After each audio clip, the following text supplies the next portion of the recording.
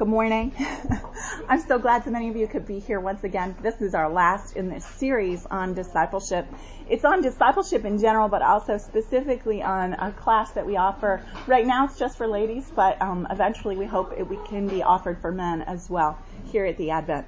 And it's amazing that in the sermon and our gospel text for this morning was all about disciples. And the Lord Jesus in his final words, some of his final words to his disciples talked about making disciples.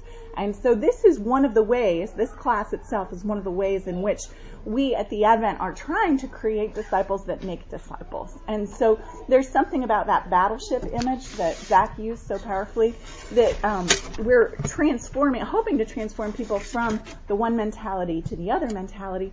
But then the idea is that once people have been through the class, hopefully they'll feel confident and comfortable being able to do that same kind of work in ministering to other people and helping them learn about Jesus Christ and grow in their faith in various ways. So it helps them learn ways in which they can serve on this battleship. So with that in mind, this morning we have Liz Jones as one of the teachers. Yeah, how many years have you been teaching for discipleship class? No, I think maybe six. 3 rounds. So Liz, and you went through for one round. Right. So Liz has been involved in the course for a long time. She's a veteran of the discipleship classes, and this is one of the teachings that she does, especially on justification versus self-justification, and it ties into that part that I was talking about last week of this introspection and this self-examination, asking the Lord to show us what's going on in our hearts. And usually when we ask him to do that, we're humbled by what we find, aren't we? And then that leads to confession, to repentance and confession and absolution. And we receive grace once again, and we rejoice. So there's this sort of a revolving door in the Christian life of acknowledging our sin, humbling ourselves in confession, repentance and confession, and being raised up by the Lord and by his grace and his mercy extended in Jesus Christ. So Liz is going to tell us more about that. So as we're beginning to enter in, let's pray. Lord Jesus, I thank you so much for your word and for your word made flesh, our Lord, yourself, our Lord Jesus Christ. And we thank you, Lord, that in your word you show us so much about the differences between what it means to try to justify ourselves and what it means to be justified by you. And so we ask, Lord, this morning that you would open up our eyes and our hearts and our ears once again, that we might receive your word to us, your word of the law, and seeing the ways in which we've fallen from obeying your commands. And also, Lord, we ask that you would show us your great love for us once again. And I ask also especially that you would anoint and empower your servant Liz in Jesus' name. Amen. Hi. Justification versus self-justification. We talk a lot about justification at the Advent, and it's a topic that is so central to our faith. But I wanted to understand, so what does it look like if I'm self-justifying myself, or how does it show up in my life, and how can I distinguish, and why is it not good for me? Luther's big insight from the Reformation was that man is justified by faith alone, and the righteous shall live by faith, which is from Scripture, but it had been distorted over the years to include also being righteous and doing good works and everything else. But Luther thought that the justification by faith alone is the article of the church, is the article by which the church stands or falls. And so I wanted to understand more about it and from God's perspective. And our justification is the state of us being right before God and accepted by him. But how can such a thing be achieved? And in fact it cannot by man, but only and solely by God. Martin Luther came to an understanding that mankind is justified solely by the grace of God in the atoning death and resurrection of Jesus Christ. And when we receive this grace and believe in this truth, then we are justified and saved. And even our faith to believe in the work of God through Christ is also the work of God. It is a gift. And St. Paul tells us in the book of Romans, it is God who justifies. And since we have been justified by faith, we have peace with God through our Lord Jesus Christ. And our own articles of religion, which are at the back of our Book of Common Prayer, Article 11, states on the justification of man, we are accounted righteous before God only for the merit of our Lord and Savior Jesus Christ by faith, and not for our own works or deservings.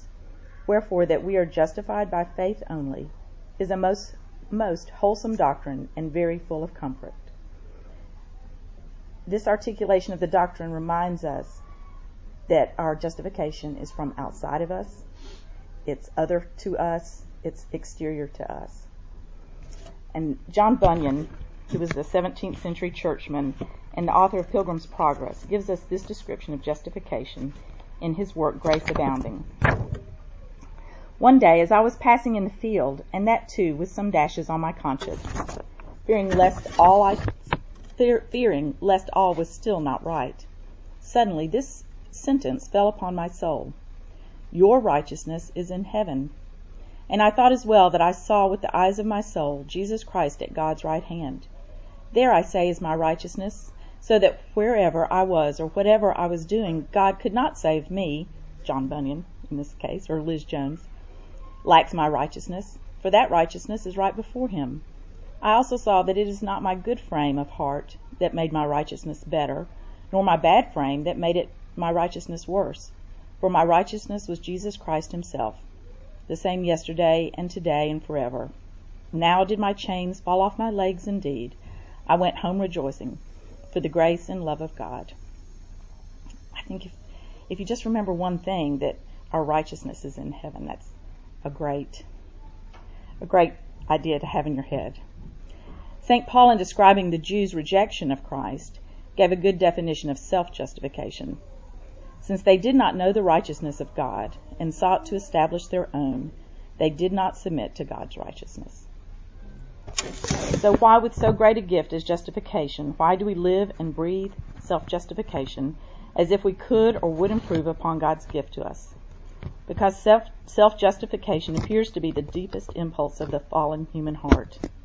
We deeply desire to save ourselves and to be justified before other people as part of the process. Self-justification is sometimes unconscious, sometimes conscious, but we are driven by the desire to invoke the law for our salvation rather than the death and resurrection of Christ. We want to obey whatever law we feel is pressing on us, or at least give an account of why we justly broke the law and can be excused. We want to save ourselves, and we want our own existence to be justified by our deeds. And we get angry when God's action in justifying us forecloses our chance to appear important or righteous. But our self-justification in all its many forms is in fact an abomination to God. It is an expression of doubt of his goodness, of his judgment, and of his provision for our salvation. In the Gospel of Luke, Jesus told the parable of the unjust steward, and the Pharisees, who loved money, ridiculed him, but Jesus rebuked them, saying, "You are those who justify yourselves before men, but God knows your hearts. For what is exalted among men is an abomination in the sight of God." One form of self-justification is to blame another for our actions, the idea that someone else has to be wrong so we can be right. Adam blamed God for his eating of the forbidden fruit. He told God that the woman he had given him gave him the fruit, and he ate it. Aaron blamed the Israelites for his sin in making the golden calf for them to worship. This is what he told God. "You know how prone these people are to evil.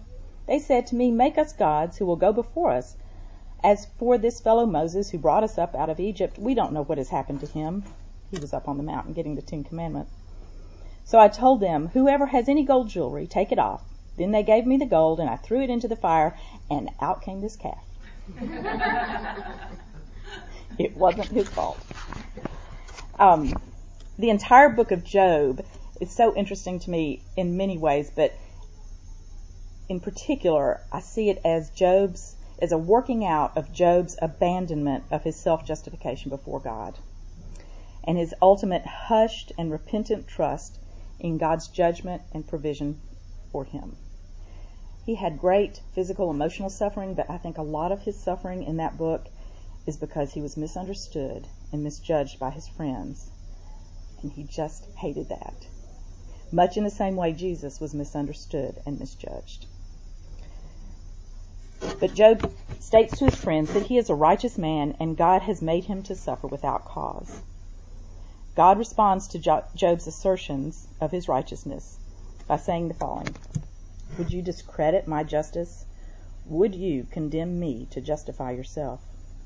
Do you have an arm like God's, and can your voice thunder like his?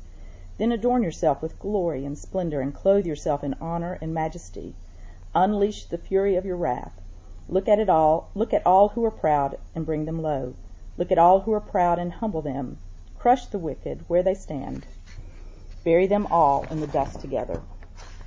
Shroud their faces in the grave. Then I myself will admit to you that your own right hand can save you." It's really our salvation that is on the line between justification and self-justification. Our justification is a condemnation of God. It is in opposition to his justification. The absence of self-justification leaves us silent before the Lord. Job said, "Behold," after he's sort of starting to understand where God is leading him, "Behold, I am insignificant. What can I reply to thee? I lay my hand on my mouth.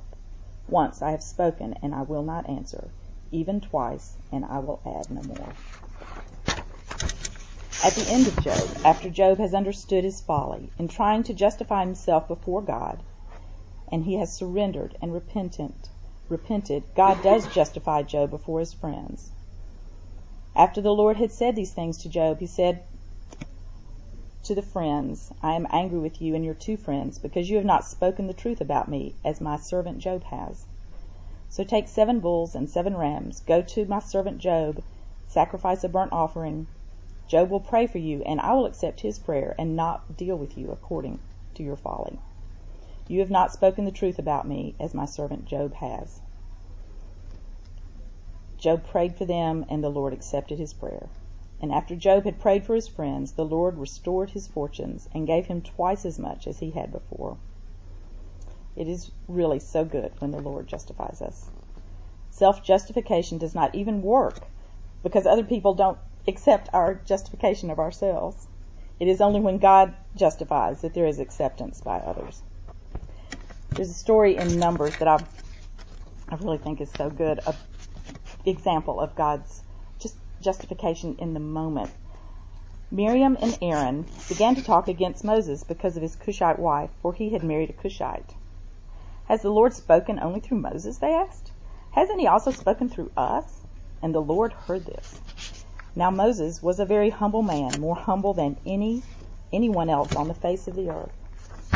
At once the Lord said to Moses, Aaron, and Miriam, "Come out to the tent of meeting, all 3 of you."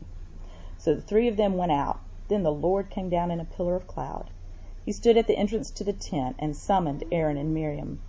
When the 2 of them stepped forward, he said, "Listen to my words. When there is a prophet among you, I, the Lord, reveal myself to them in visions. I speak to them in dreams. But this is not true of my servant Moses. He is faithful in all my house. With him I speak face to face, clearly, and not in riddles. He sees the form of the Lord. Why then were you not afraid to speak against my servant Moses?" It shows us that self-justification is also in opposition to the fear of the Lord. We should fear justifying ourselves, especially at the expense of someone else. And the anger of the Lord burned against Miriam and Aaron. In Luke, the young lawyer asked Jesus. This is a lawyer has come before Jesus and with the crowd, and he says, "How might I inherit eternal life?" And Jesus said, "Well, what do you know of the law?" And he said, "Well, to love the Lord my God with all my heart, with all my soul, and with all my mind, and to love my neighbor as myself." And Jesus said, "Yes, do that and you will have eternal life." But the lawyer just couldn't leave it alone. And the scripture says, to justify himself, he asked, "Who is my neighbor?" And I think we often do that with questions. We're justifying ourselves. We want either to be recognized for the that we might have gotten it right. Somebody else is going to say, "Yes, that's exactly what I was talking about." And then everybody gets to hear that. He wanted to test Jesus. He wanted to appear to the crowd more righteous and knowledgeable than Jesus. But Jesus surprised him because he didn't answer with the Pharisaical understanding of neighbor that was just the Jews. He, in fact, told the story of the Good Samaritan and told all that were listening that, in fact, the Samaritans were doing it better than they were. And I do think that often self-justification is a way that we block love. It gives us a reason to not do something loving for somebody else because we have some reason. We have some justification. That's not my neighbor because you're not in that group of people that has been defined. But God knows our hearts. And He knows when we're in self-justification mode. In Matthew, Mary, the sister of Lazarus, anoints Jesus with expensive nard, and she was criticized at the moment by some of the apostles for pouring out expensive nard that could have been sold and the money given to the poor. Jesus responded and justified Mary by saying that wherever this gospel is proclaimed in the whole world, what she has done will also be told in memory of her.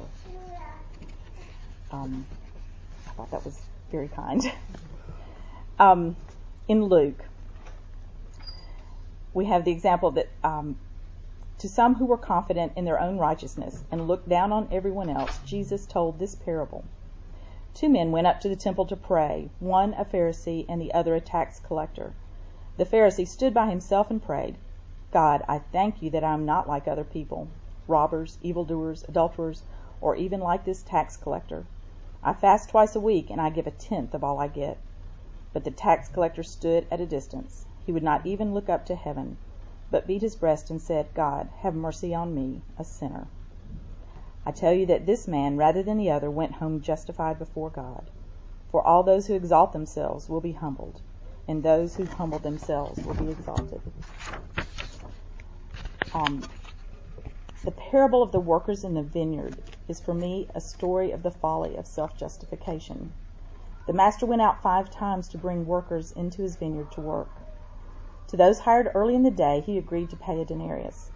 To the succeeding groups he hired, there was only the promise to pay them what is right. At the end of the day, the master instructed his foreman, call the workers and pay them their wages, beginning with the last ones hired and going to the first. The workers who were hired about 5 in the afternoon came and each received a denarius. So when those came who were hired first, they expected to receive more.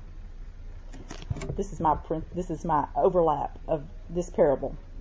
They felt they were justified to receive more. They trusted in their own righteousness and in the law of, I will be justified for my good works. But each one of them also received a denarius. When they received it, they began to grumble against the landowner. They would condemn the master to justify themselves. These who were hired last worked only 1 hour. They said, and you have made them equal to us who have borne the burden of the work in the heat of the day. And from the last parable, trusting in their own righteousness, they treated others with contempt. They would thank God they were not like other men. But Jesus answered one of them, I am not being unfair to you, friend. Didn't you agree to work for a denarius? This is my overlap, you want to be justified by the law, so here is your payment under the law. Take your pay and go. I want to give the one who was hired last the same as I gave you. Don't I have the right to do what I want with my own money? Or are you envious because I am generous? And this is my words. He who did not spare his own son, but gave him up for us all, how will he not also along with him graciously give us all things? Who will bring any charge against those whom God has chosen? It is God who justifies. So the last will be first, and the first will be last. The lesson for me is that when we condemn the master and his judgment, we deprive ourselves of the generosity that we might have received had we been humble before him, and not sought our own justification, but waited on him who judges rightly. In demanding what we think we rightly deserve, we are sent away with only that which under the law we contracted for, and we do not receive the unmerited bounty we might have known. We are not saved. We live in the soup of self-justification, I want to explore why justification is such a big deal, and what self-justification looks like, why it does us harm. It can be as simple as coming late to an event and immediately offering an explanation as to why we are late, because after all, we have broken the law of being on time. Or if I had come before you today and explained how I had tried to prepare and not really met my expectations, and how I wanted to give you a handout but not gotten it done. After all, I had broken the law of adequate preparation. That is nothing more than my self-justification, so that you might like me, or at least not dislike me for doing a poor job. But self-justification never works, and it sounds weak. We ask our children to be in the business of self-justification, to raise money for this cause, to be sure to turn in your volunteer hours so that you can be recognized before everyone for your righteousness and build your resume. Is it any wonder we cannot conceive of what it means to be justified by God, based upon no righteousness of our own, but entirely on the righteousness of Christ and his obedience to the will of the Father? We hold that one is justified by faith apart from the works of the law, and this justification apart from ourselves is freedom, because we no longer require the approval of men to be right with God. St. Paul says that if we try to be justified by the works of the law, we are alienated from Christ, because self-justification under the law and faith in the righteousness of Christ cannot coexist. Our attempt to self-justify diminishes the work of Christ, and that is abhorrent to God. So Peter tells us that Jesus, when he was before his accusers, did not justify himself, but relied on him who judges rightly. In foregoing our own self-justification, we will be misunderstood and misjudged, but it is okay, because we can trust God to judge rightly and to save us. This is the verse I wanted to leave you with. You were bought for a price. Do not become slaves of men. From 1 Corinthians. If y'all want to ask me questions, you can, because we've got time. That's right. Isn't that amazing to hear this theme brought out in all of Scripture that we don't always think about and suddenly realize, oh, it's everywhere. It's everywhere. This idea of standing in, and I think of it in terms of standing in my own strength, standing in, oh, well, there was a car accident on the highway, so I'm really not late, even though I did 10 things before I left the house that I really didn't need to do, and I pushed it too late, and if I'd left enough margin, I would have been on time. That one always gets me because I'm always late. But that standing in this sense of my own righteousness, it's not my fault, it's a lack of faith. And so it's a sin of omission. It's a sin of foregoing putting my whole trust on Jesus Christ who justifies. And it's me wanting to cover up my sin of, putting myself before the group that I'm going to go see, or putting whatever before what really needs to be happening. I'm terrible with my priorities sometimes. Or even trusting in that moment that God can justify you, even without your explanation. Right. And that he would maybe put goodwill into the hearts of the people who are there, and that you don't have to even offer.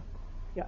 It's the old self that wants to justify myself. And can't help it. And so often it's verbal for me. I mean, it is a form of self-righteousness, but so often it's what's coming out of my mouth that's this sort of like verbal vomit of trying to make myself look good before other people, instead of just standing in whatever mess I've made and saying, or whatever good thing I've done, and letting it be seen for what it is, and letting Christ's righteousness stand for me, essentially.